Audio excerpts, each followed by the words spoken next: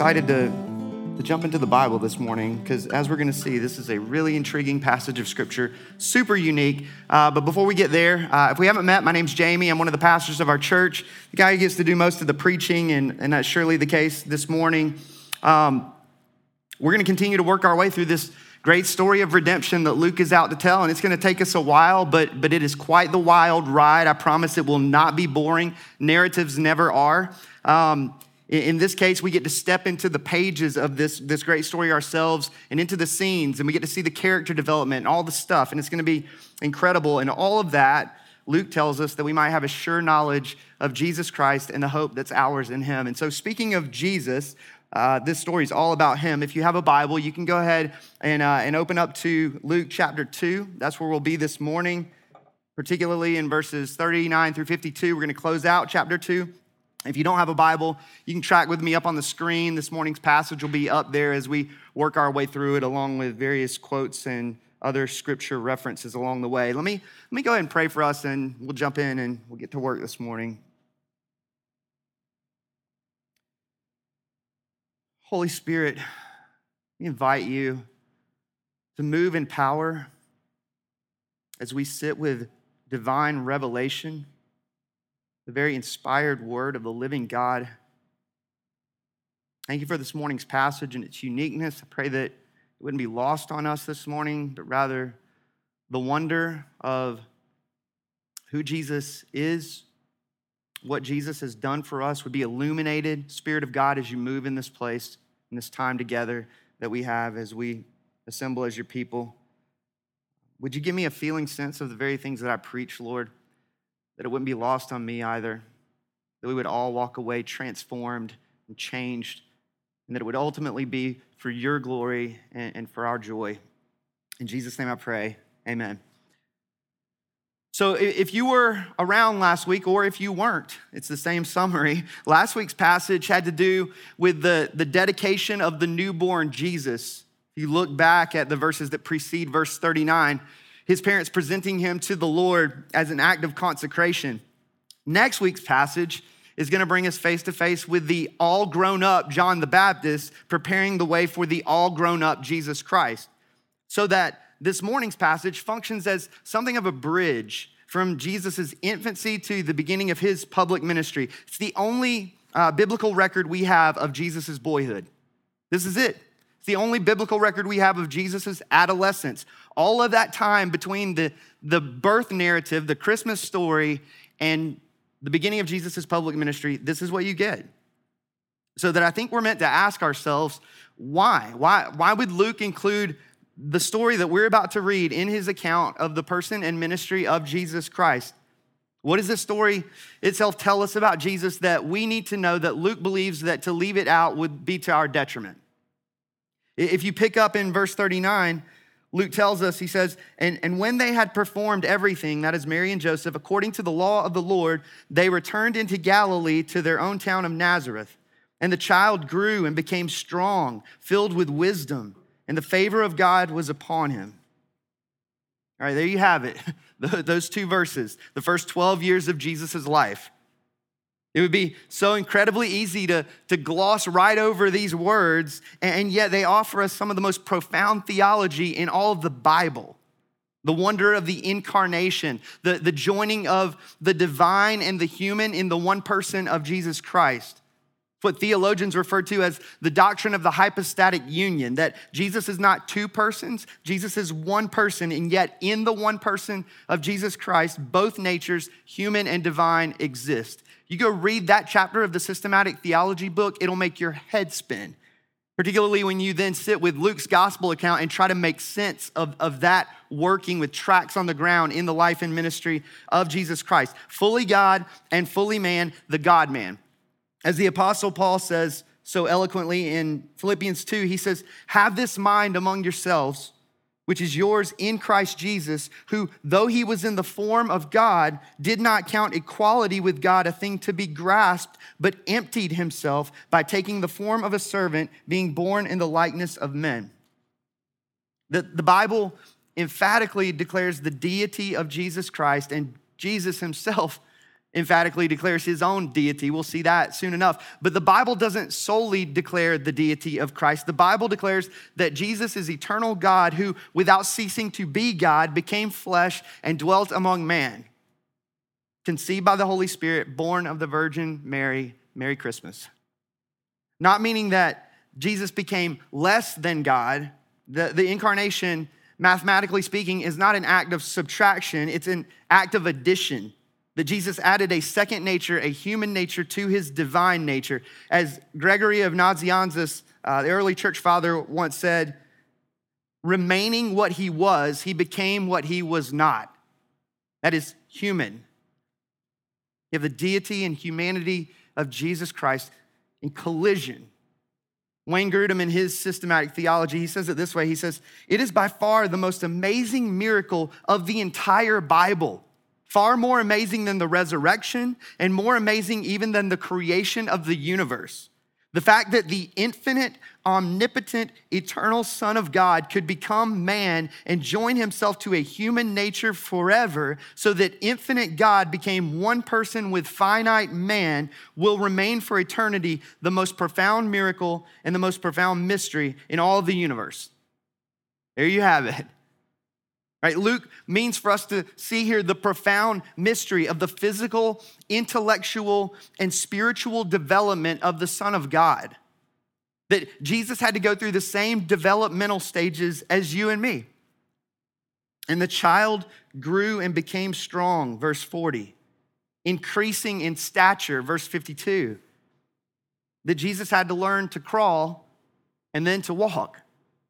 That he had to hit all of the developmental benchmarks that he might grow into the man who would someday bear our sins in his body on the tree. Not only that, again, verses 40 and 52, he was filled with and increased in wisdom. That Jesus had to learn how to spell his own name. He had to learn to spell the things that he had made in the creation of the universe. He had to learn to exercise wisdom, having taken on the intellectual limitations of our humanity. As Philip Ryken says in his commentary on this passage, he says, with respect to his divine nature, yes, Jesus knew all things, but not with respect to his human nature. The human mind is not omniscient. It's not all-knowing. There are boundaries to its knowledge. Here we stand at the threshold, he says, of one of the great mysteries of the incarnation. God the Son took on the intellectual as well as the physical limitations of our humanity. If we believe in the incarnation, then we must believe this. Jesus Christ was a real human person, body, mind, and soul. The early church spent a lot of time on their Christology because a lot of people got this wrong, and it led very quickly to heresy. Jesus became tired at times. He experienced hunger and thirst. He cried real tears at the death of his friend Lazarus. He knew the feeling sense of a sorrowful soul. And here's what that means for us. And this is not exhaustive, but I'll give you four implications as we look upon the humanity of Jesus Christ in this morning's passage. First, Jesus shows us that the problem is not that we're human. The problem is that we're fallen. He shows us what humanity can actually be like as God intended. Something that we'll see over and over and over again throughout the course of this series. Second, because Jesus is truly human, his death is able to atone for the sins of humans whose nature he shares. Hebrews chapter 2, verse 17 says, therefore, as one trespass, talking about Adam there, led to I'm ahead of myself. Hebrews 2:17, therefore he had to be made like his brothers in every respect, Jesus did, so that he might become a merciful and faithful high priest in the service of God to make propitiation for the sins of the people. Or again, to quote that same early church father, Gregory, for that which he has not assumed, he has not healed. That we should praise God this morning for what we see in this passage, that Jesus assumed a human nature that he might bring healing and reconciliation to humans. Third, because Jesus is truly human, he can give us his perfect righteous record as our sinless human substitute. Here's where I tried to go just a minute ago, a little too quickly. probably because I love this verse so much. Romans 5:18 and 19, therefore, just as one trespass led to condemnation for all men, so one act of righteousness leads to justification and life for all men. For as by the one man's disobedience, Adam, the many were made sinners, so by the one man's obedience, Jesus Christ, the many will be made righteous. That in Adam we stand condemned, in Christ by faith we stand justified. That's the gospel.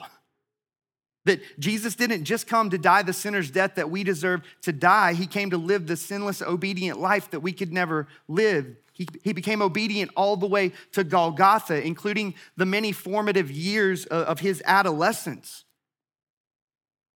which is what Luke means in declaring to us that Jesus grew in favor with God. It's the double truth of the gospel. We've talked about this numerous times along the way. Eternal life coming at a price, namely perfection. Live out the great commandments of a perfect God perfectly, and salvation is yours. We need a hero who will not only die in the place of sinners, but gift them his perfect righteous record to hold before a holy God. So that, and think about this, let this revolutionize the way you look at the remainder of this sermon series as we work our way through the remainder of the book of Luke. We're meant to rejoice every single time we see Jesus exercising obedience in Luke's gospel account as we see him completing what Adam failed to complete on our behalf. The perfect sinless life that we could never live, that he might gift that record to us by grace through faith. Fourth, and there are probably more on the list, but 4 is what I got for you this morning. Fourth, because Jesus is truly human, he can sympathize with us and meet us with grace and mercy in our time of need. That Jesus knows everything we experience in our humanness, tempted just like we are, yet without sin. That because Jesus is truly human, he can enter into our sorrows with us.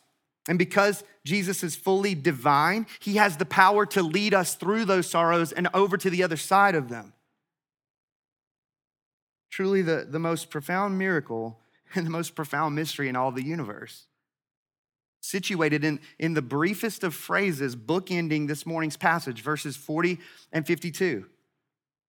And right in the middle of those bookends, you get a story. The only story we have of Jesus' boyhood life. A story that finds its way into Luke's gospel account, I believe, because it's a moment in which Jesus comes face to face with the realization of his identity and destiny. If you look at verse 41, Luke tells us, now his parents went to Jerusalem every year at the feast of the Passover. And when he was 12 years old, they went up according to custom. According to the Mosaic law, the journey to Jerusalem for Passover was required of Jewish men, though many women and children made the journey each and every year alongside of those men, so that the annual Passover feast brought in upwards of 6 times the normal population. We're talking about roughly 200,000 people in the city of Jerusalem and as many as 100,000 sheep for temple sacrifices. A lot of barnyard animals, right? You have this several days long rehearsing and celebrating the story of the Exodus, God's rescuing of his people from enslavement to Egypt. Many of you know the story incredibly well. Closing out the book of Genesis, the scriptures tell us that God's people were forced to enter Egypt as a result of a famine. And at first, the relationship between the Egyptians and the Israelites was pretty cordial. But over the course of time, that relationship shifted. It changed. And the Israelites found themselves enslaved and oppressed. Something that went on for several hundred years in the land of Egypt until God intervened. We're told that the enslavement of Israel didn't fall on blind eyes or deaf ears, that the Lord saw the affliction of his people, that he heard their cry, and he raised up Moses as his ambassador to command Pharaoh, the king of Egypt, to let his people go. And as the story goes, not only did Pharaoh refuse to do that, but he increased the heavy burdens of God's people. And so God, in order to demonstrate his power, brought a series of plagues upon Egypt. And the plagues, if you're familiar with the story, they went from bad to worse, right? Culminating in the 10th and final plague, the death of the firstborn son. That God said to Moses, I'm going to bring about redemption, and here's how I'm going to do it. I want you to tell each household that represents my people to take a lamb, and not just any lamb, but a lamb without blemish, a lamb without spot. And each one is to kill that lamb without blemish and smear its blood on their front door. And that lamb is going to act as their substitute. Judgment's coming on the land. No one's exempt. It's either the blood of the lamb or the blood of one's firstborn. And as the story goes, the Israelites did as God commanded. And that night, God struck down all the firstborn in the land of Egypt, those whose front door was not covered by the blood of an unblemished lamb. It's one of the great pivotal moments in the story of the Exodus, the night that God established Israel's freedom from enslavement to Egypt. Over 1 million Israelites walking away from over 400 years of bondage. It's a moment in redemptive history that establishes one of the great motifs in Scripture. God bringing about freedom from enslavement, freedom from bondage. One of the famous verses, Exodus chapter 20, verse 2, I am the Lord your God who brought you out of the land of Egypt, out of the house of slavery. All right, that's the story. I wanted to tell that story because that's the story that Jesus found himself immersed in for the better part of a week. Running around the city of Jerusalem, feasting with family and friends, singing and praying in the temple courts day and night, surrounded as the Lamb of God, mind you, by the sacrifice of thousands of paschal lambs. Luke goes on to say in verse 43, and when the feast was ended, as they were returning, the boy Jesus stayed behind in Jerusalem. His parents did not know it, but supposing him to be in the group, they went a day's journey, but then they began to search for him among their relatives and acquaintances, and when they did not find him, they returned to Jerusalem searching for him. Okay, we're not just talking about an incredibly crowded scene, a couple 100,000 people in the city during this time of year, but we're talking about one in which it would have been perfectly normal for Jesus to be with friends or family from his village, as everyone from Nazareth would have likely caravaned together on the journey to Jerusalem and back. Hence the language, verse 44, of supposing him to be in the group. In this case, it was customary for the women and the young children to lead the caravan with the men and the older boys following close behind, so that Jesus, on the basis of his age at the time, could have really landed in either crowd. It was likely assumed by both parents to be with the other. Mary thinking Jesus was with Joseph, Joseph thinking Jesus was with Mary. After a day's journey, both realized Jesus is nowhere to be found, so that you have the prequel here, Home Alone, lost in Jerusalem. And of course, they hop in a rental van with a polka band and make their way back to the city of God to go get this all fixed, right? Verse 46, Luke says, and after 3 days, they found him in the temple, sitting among the teachers, listening to them, asking them questions. And all who heard him were amazed at his understanding and his answers. In Jesus' day, kind of the education scene, it was a little bit more of a dialogue. It involved questions and answers on the part of both the teacher and the student. It's how the Greek philosophers went about things. In this case, Jesus happens upon a lesson being taught in the temple courts, we're told, likely having to do with the story of Passover in light of the week of celebration that had just taken place. And we're told that Jesus astonishes those having gathered there.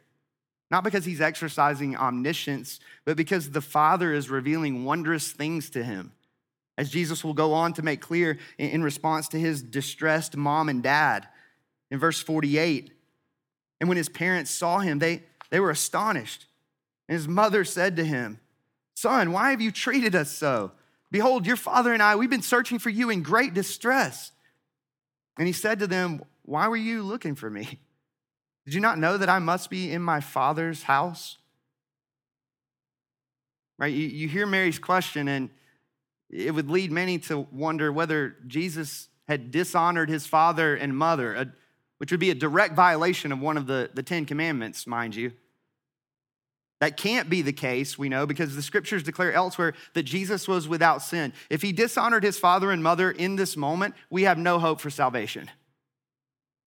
So then the question becomes, what are we to make of what Jesus says here? I mean, this is the only story we have of his boyhood years. Again, it's a story that finds its way into Luke's gospel account because it's a moment in which Jesus comes face to face with the greater realization of his identity and his destiny.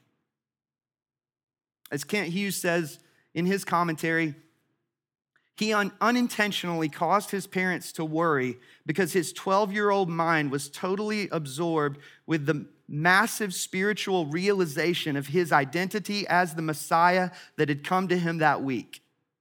The combination of his authentic adolescence and the immensely absorbing revelation regarding his own person so occupied his mind that he did not imagine that staying in the temple would cause anyone alarm.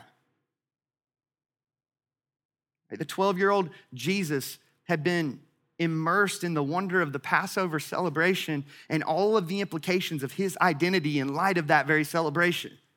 The true Passover lamb, innocent, without blemish or spot, someday to be slain so that the angel of death might pass over you and me.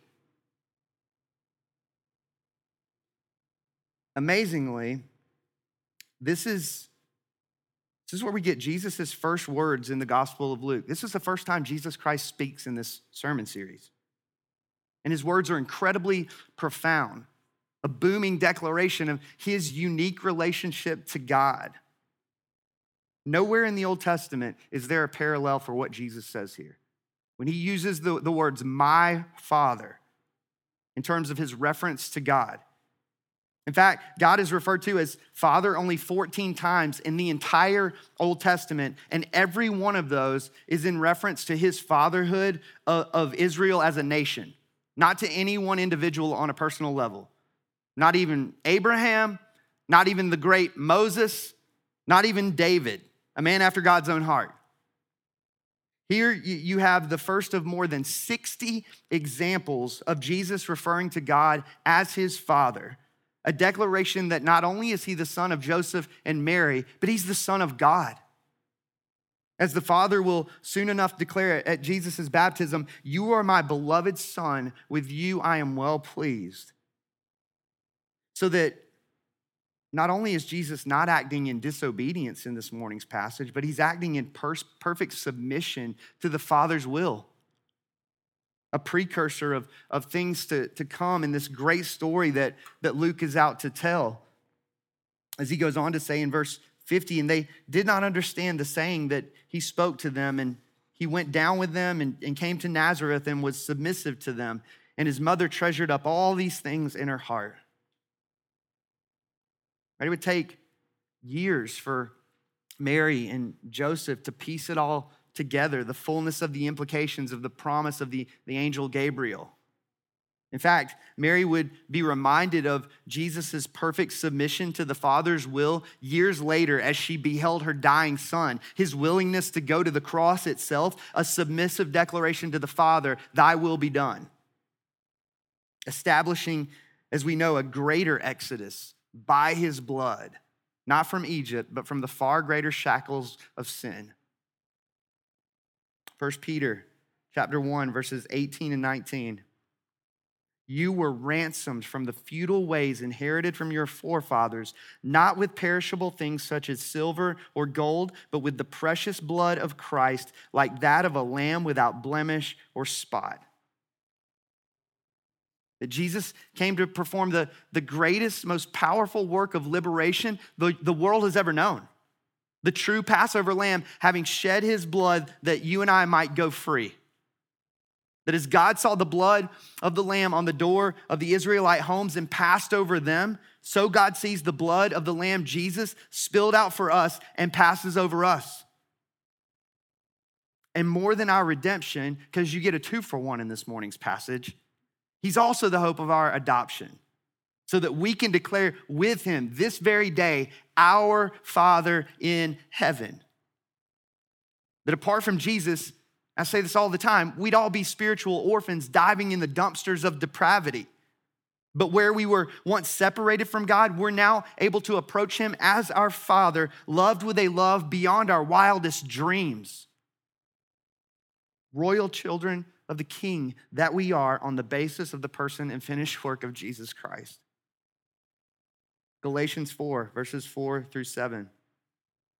But when the fullness of time had come, God sent forth his Son, born of woman, born under the law, to redeem those who were under the law so that we might receive adoption as sons.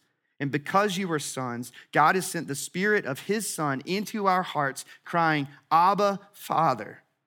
So you are no longer a slave. There's the Exodus language coupled with the adoption language. You are no longer a slave, but a son. And if a son, then an heir through God. This morning, we're simply meant to praise Jesus Christ for his perfect sonship, that we might know a sonship of our own. Restored into right standing with our Heavenly Father, privileged to leverage our lives in humble submission for his glory, to show the world by his grace what humanity can be like as God intended, as an outworking of our salvation, of our redemption. Jesus with us every step of the way. Again, entering into our sorrows with us in the fullness of his humanity, leading us powerfully through those sorrows in the fullness of his divinity. The most profound miracle, the most profound mystery in all of the universe to be marveled at for the span of eternity. I've said it before, I think I said it just weeks ago, that sometimes the application of a passage of scripture is to just allow your head to spin and wonder, and to worship the living God in light of that head-spinning reality. And so I just invite you to do that, to lean into a doctrine that you can't possibly exhaustively make sense of, and to stare at it with wonder, and to worship with gratitude in light of all the implications of the wonder of this great doctrine, of the wonder of this great person, Jesus Christ.